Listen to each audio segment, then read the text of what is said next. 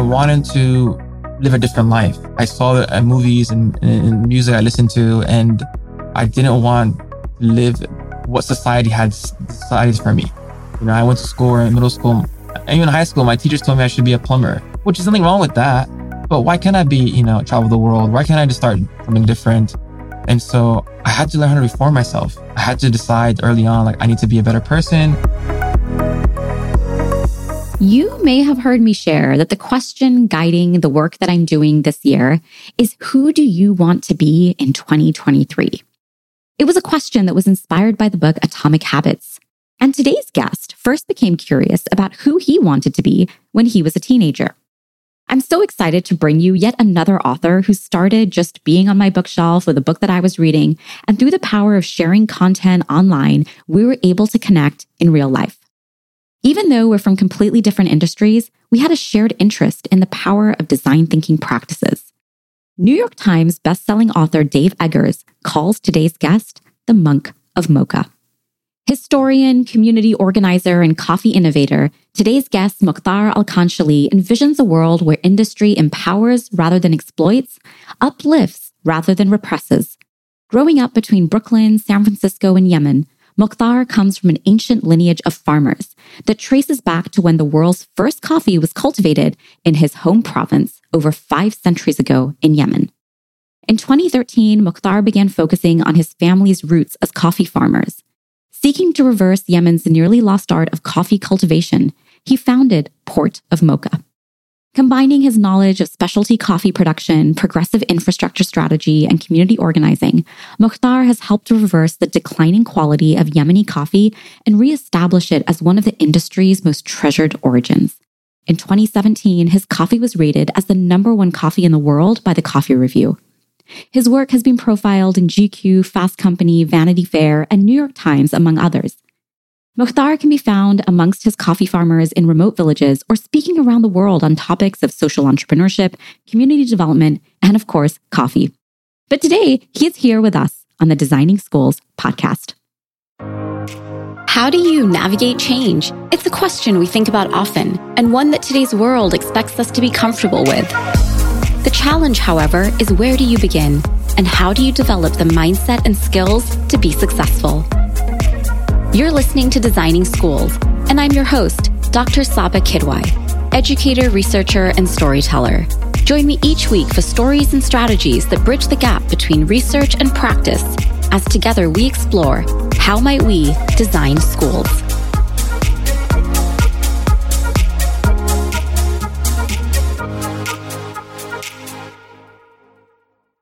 It's not every day that I have a guest on the show who encompasses elements of design thinking in both their personal and their professional life. So I'm really excited for this conversation today. But one of the things that I love about design thinking is the bias towards optimism that it has in turning challenges into these how might we statements. And I feel like literally that is what you have done, not only in your personal life, but also in your professional life as well. And so what I want to do today is I want to start by reading an excerpt from your very first blog post that you just launched and having you share that segment that you shared on your Instagram. Do you remember? Or do you want me to pull it up? Sure. See here. It was a really beautiful statement. I just launched this, this is my first blog post. And I actually met you because of a blog post that you wrote. Absolutely. And that's one of the things that we're going to talk about later is again, just going back to that idea of the importance of having a professional online presence, sharing ideas, and how that creates these connections. But I want you to read that excerpt from your blog because I thought it was so beautiful. And it was titled, "The Shortest Distance Between Two People is a Cup of Coffee." And I just thought that in a world today where things are so divided, people are divided, thoughts are divided, everybody's always divided over something, it just really resonated. So go for it. There's something about the taste, the heat, the ritual, and yes, the caffeine that in many ways allows us to let go of some of our less useful inhibitions, our prejudices, our past trauma, our emotional procrastination. And in place, we're left with curiosity, empathy, and focus. And I loved those 3 words. And those 3 words also reminded me so much of your story.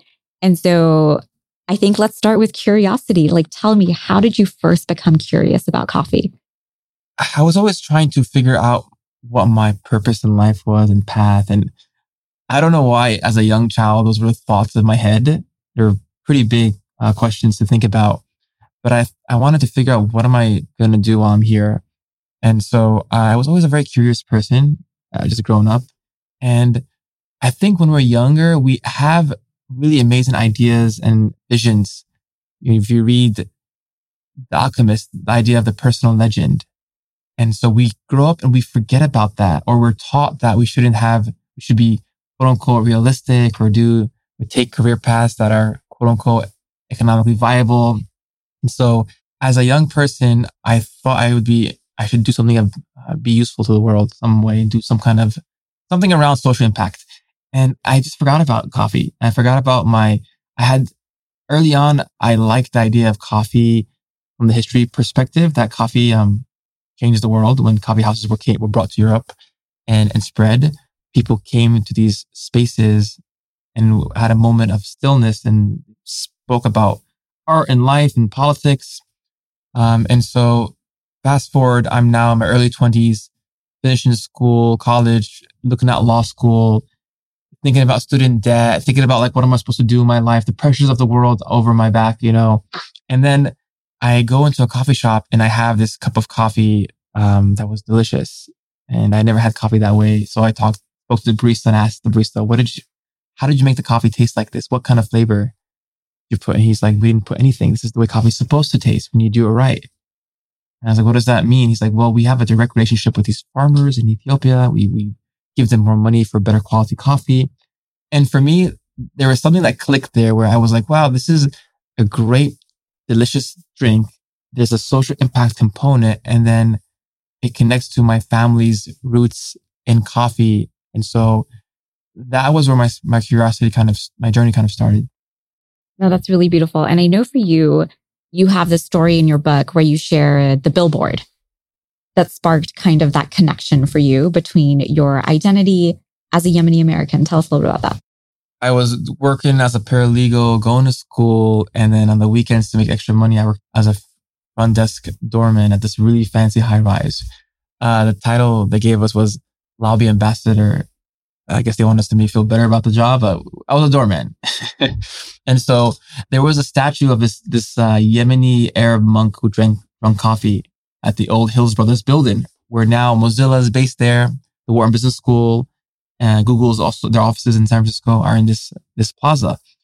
And so I saw the statue, and growing up as a third culture kid, someone who has parents who immigrated here, we have a rich culture, history, food, music, but also I'm a sneakerhead and I love hip hop. And, I grew up in Harry Potter books.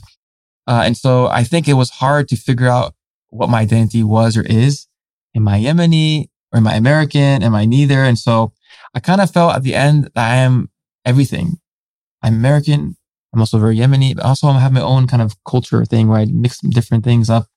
And I think it took me a long time to figure that out because society wants us to feel boxed and you have to pick. You only have like a few different options. On the census, they don't even have Arab American. They have like Caucasian or Pacific Islander or Asian or other. And so I'm other. What am I supposed to do with my life? Mokhtar isn't alone in asking this question, but he is unique for pursuing the answer. Too many of us travel on the assembly line of school to college to career, only to discover the misalignment between our interests, values, and career. While we often say we have college and career readiness in schools, if you step back, you realize there actually isn't a dedicated space for this.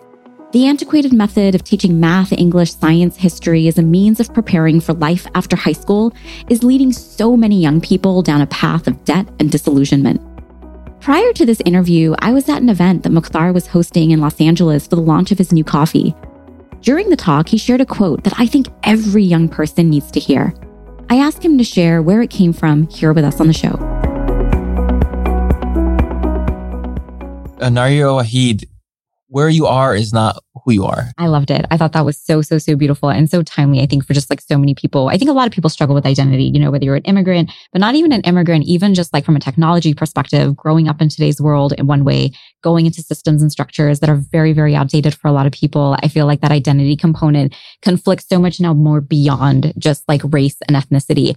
But one of the other things that I thought was really interesting, which is the design thinking piece that we initially connected on, was when you initially saw this challenge of what you wanted to do with coffee and how you wanted to work with the farmers in Yemen, it's almost like you instinctively applied the design thinking process. You saw a challenge, you went over and explored, and you kind of did that empathy work. You created like a model for what was possible. And I feel like you've just been like iterating ever since. So I'd love for you to kind of share a little bit about the journey from where like you kind of started to like kind of where you are now. Definitely did not have this methodical, premeditated architect approach to this. It was kind of, I have this idea, this belief this vision I want to see in the world of Yemen and coffee. And I'm somehow going to make that happen. And what was that vision? I wanted people to learn about my culture, our people through this beverage. And I want there to be really great Yemen coffee. And there was this ancient legacy of coffee from Yemen, from the port of Mocha. Those who don't know, there's a city in Yemen called Mocha. And this amazing rich history it was basically almost extinct. And so I wanted to revitalize this ancient trade and art of coffee making in Yemen without any business background, without any supply chain management structure or marketing or packaging or e-commerce or community engagement, none of that, capital management. And so in the beginning, I did, a very noble and very American way of doing things, which is you fake it until you make it. And then eventually I had to learn how to become a proper entrepreneur, how to read a balance sheet, how to have, your P&Ls, and how to like really understand business. And now I understand design thinking in a very different way, especially with product development. I think there's always the people who look at the problem and the people who look at the solution. And sometimes we focus on the solution because we think we know the problem is. And so I think it's very important at that early point is to use data and scientific ways of, whether it's focus groups or surveys, to understand, is there really a problem here, or am I just assuming something? Because if you don't, you'll end up building a solution for something that doesn't exist.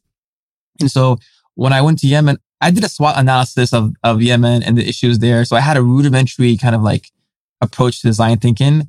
And I would just say, there is benefit of going to an MBA. There is a benefit of hiring consultants. There is a benefit of doing, this work. But one of my favorite quotes in business was, if you launch a product and there are not that many mistakes in it, you waited too long. So you just kind of just jump in there. And I just went without any knowledge of this. Because if I had knew much of what was going on in Yemen politically and like just like the economics of this, there was no way I would have done this project. But kind of there's a moment where like ignorance is bliss. I appreciate the many elements of design thinking the Mokhtar highlights. Above all, the importance of empathy and how without it, we often build solutions sometimes for something that doesn't even exist. Schools have become dartboards in a sense, with something new being thrown their way every single day, oftentimes with little strategy behind who are we designing for. When we take a step back and begin with empathy, we create cultures of innovation where everyone is thriving instead of feeling overwhelmed by yet one more thing. Was there a solution that you saw going in? Was there something that you saw going in? Or what was that moment where maybe you had that dissonance where you were like, wow, this is what I thought, but this is what could be? No, I was listening to an interview with one of the founders of Google Photos. I'm forgetting his name now, an amazing speaker. And he says, our vision is a place where memories, or your most cherished memories, are stored. And so everything that they do has to go back to this vision. Everyone they hire has to go back to this vision. And so for me, my vision was always, how do I support Yemeni farmers and bring Yemen coffee to the world and have people learn about me and coffee through this beverage? Can I do this? And so that was always the vision, the goal. And in the beginning, it was, trying to figure out can I buy coffee roasted from a roaster? There is no Yemeni coffee here you can buy. Can I buy from an importer? There's a few, but the coffee has no transparency. You don't know where really it's from. I go to the exporters in Yemen and they're all, it was an array of like characters of people and working coffee. And each one is literally like, there's so much thievery and betrayal and backstabbing. It's just crazy in the supply chain.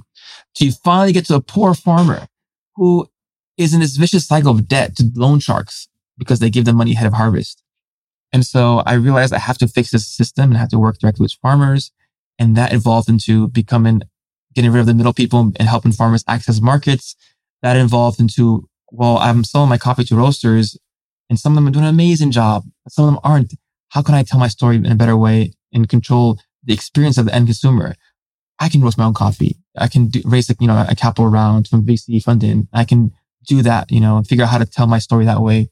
And then eventually, and like today you came to a really important point in my journey, which is having my own farm in Yemen and launching my own farm, which was something I dreamed about for years. And so it's always trying to but all it comes back to that vision. Am I supporting my initial vision?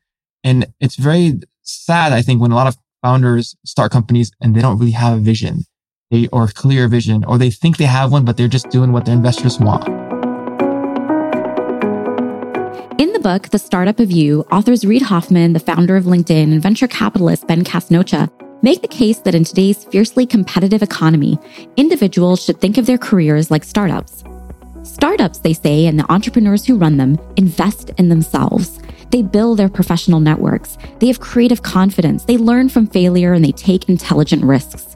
While most fear uncertainty and volatility, those who are comfortable with ambiguity, who recognize their strengths and have a professional network, know how to make uncertainty work to their advantage. Having this entrepreneurial mindset doesn't mean that you have to start your own company.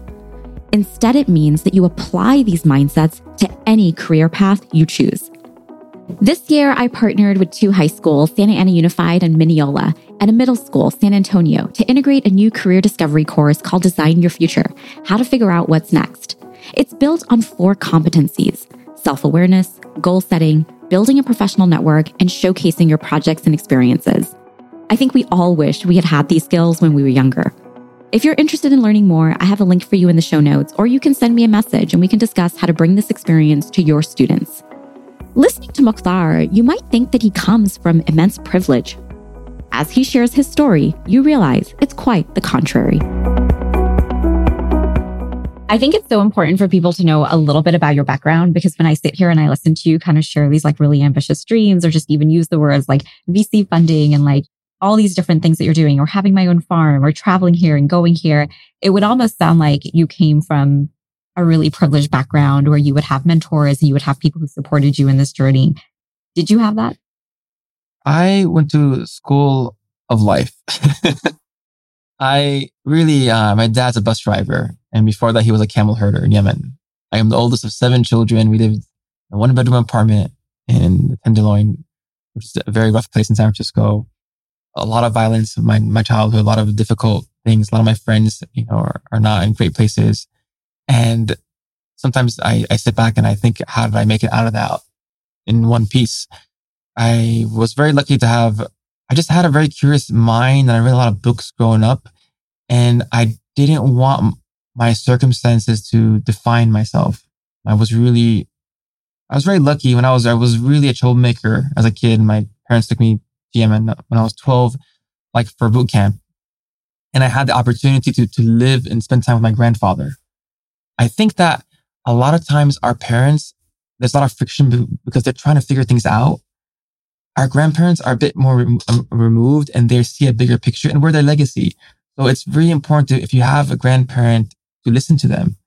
They really teach you a lot about who you are. And so I had a lot of important lessons I learned from my grandfather. And I wanted to live a different life. I saw movies and music I listened to, and I didn't want to live what society had decided for me. I went to school, or in middle school, and even in high school, my teachers told me I should be a plumber, which is nothing wrong with that. But why can't I be, travel the world? Why can't I just start something different? And so I had to learn how to reform myself. I had to decide early on, I need to be a better person. I had to learn how to, read books. I had to learn how to dress differently, speak differently. I used to be very ghetto, to be honest, super ghetto. And there's a lot of good things that come out of that, actually. When you grew up in difficulties, you know how to deal with issues. You have grit and resilience. People in poor neighborhoods, the suicide rate is much lower than the affluent neighborhoods.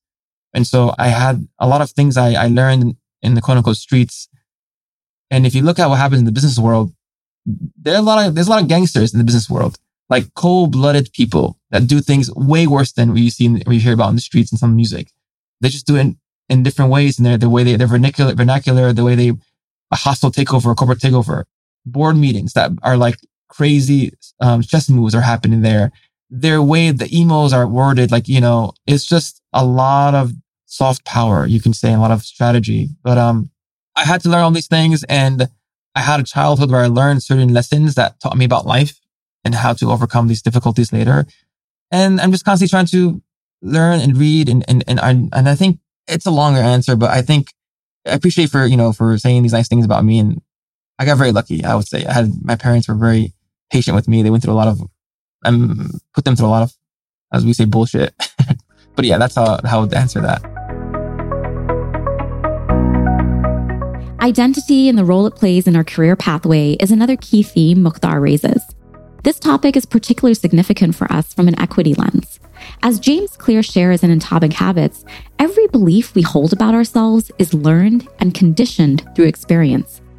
I often wonder about the correlation between assessment practices in K-12 education and the imposter syndrome we experience as adults. In our early and most formative years, instead of having people amplify our strengths, we're inundated with all of our shortcomings through letters and numbers. If our identity is grounded in our shortcomings, I'm not good at math, I'm not good at public speaking, I'm not good at the never-ending list we use to create that story in our heads, then how can we create habits that allow us to become who we want to be and create the change that we need to reach those goals? Atomic Habits author James Clear himself shares in the book that his high school and college instructors told him he was an average writer. Yet here he is, a best-selling author with over 10 million copies sold, making a monumental impact on the lives of many.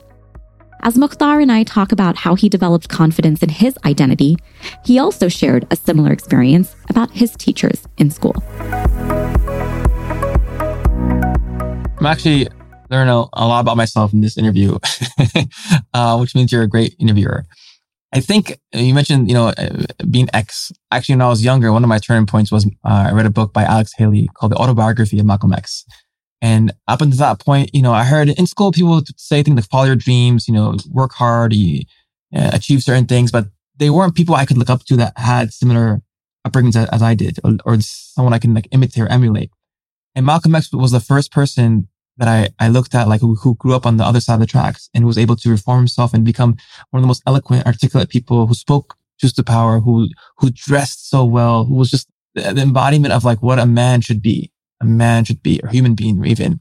And so in college at that time, I went through my Malcolm X phase. I literally was obsessed with dressing a certain way. And you still kind of do, actually. I try to, because I did. It really helped. Thank you. Gonna make me blush, and it's hard for a brown man to blush, but I did. And just listening to his speeches, 1964 Oxford speech, how eloquent he was. And he came from he can go from prison to becoming that person. That was really important to me. And then even in high school, I remember there was a point where I just got rid of my ghetto clothes and and I started dressing up differently. And my friends started calling me Rupert, like the cartoon bear. That was my Rupert phase. Because when I walked around in this outfit, wearing a turtleneck or wearing a certain outfit, people didn't see me from where I came from. I walked in my J's, Jordans, or my outfit I would wear, Morocco wear at that time. They would assume things about me and treat me differently. And I realized early on, wow, how I dress and how I present myself will change how someone thinks. It shouldn't be that way. Really shouldn't be that way. But unfortunately, people have these prejudices of you. And so I decided to change my appearance that way. And clothes, fashion gave me a lot of confidence. It's something, it makes me feel more confident in who I am, and I can express myself. I'll have my outfits, but I'll have certain things, and yeah, I think it helped me a lot to develop my own personal legend. And then eventually, if you keep adding to it, you eventually become this person that you try to pretend you're not. Then you have other issues to worry about, like imposter syndrome and other things that you that come with that later. So if you had advice for high school students or young people today, what are perhaps the top 2 things you would share? Whatever you do, you gotta love it. You gotta love it, because you're gonna go through hurdles and issues. And why are you doing this? If you just want to make money, some people that's enough for them, but not for most. What is your personal legend? What do you want to do in your life? And then you can actually do it. I know it's hard. People say, there are a lot of systematic oppression that certain people go through. People of color go through. The numbers are horrible. 1 in 3 Black men go to prison in their lifetime. It's just different, unfortunately. But it doesn't mean that it needs to define who you are. We don't need to have a victim mentality. We do have a lot of oppression, things that are horrible, but we have a lot of things in our culture that are beautiful, make us resilient, make us, vibrant, and make us we have a lot of swag too. So I would say find something you really, really love to do, and the money will come eventually. Even if it doesn't come, but you love what you do, that's more than, I have so many of my friends who are making a lot of money now who just hate their lives and hate going to work every day. So my advice is do that, and also fail fast. Do this for 6 months. Try that for 1 year. Do that for 2 years. And then you're still keep changing and do different things. Make those pivots. Worst thing is to be stuck with something. And then 20 years later, you realize, why didn't I just try something for 6 months else? So that's my find something you love and fail fast. Those two. That is incredible. I have 1 more minute. If there was something about you, because I feel like very few people know about Yemen, and I wish we had more time to kind of go into that. And you're going to come back to be able to dive more into that. But if there was something about Yemen that you wanted people to know, what would that be? Yemenis are some of the kindest, hardest, warmest, funniest people you'll ever meet. I have so many stories I'll share with you in the next interview. And they are I know Yemen is going through a difficult time. So are a lot of other countries. They don't want your sympathy or pity. They want your solidarity. And to understand that, it means that that your struggle is connected to their struggle. And that, they're just like you. They're break dancers. They're chess players. They read books. They love comics. They are into sci-fi. They're just the same. And so, but they also have a rich, amazing history, a beautiful landscape and country that just will take your breath away. Amazing poetry, unbelievable food. And so, yeah, there's a lot of wonderful things about Yemen. And we also have some of the best coffee in the world.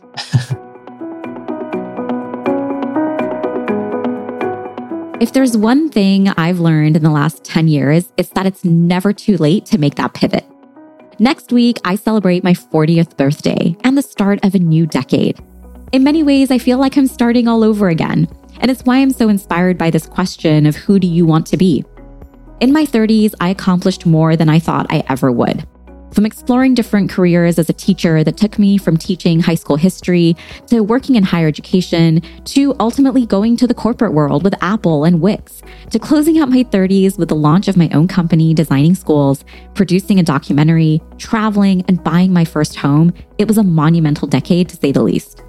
When I reflect back on the one common thread throughout, it was the relationships that came from having a professional online presence and the opportunities that came from those relationships.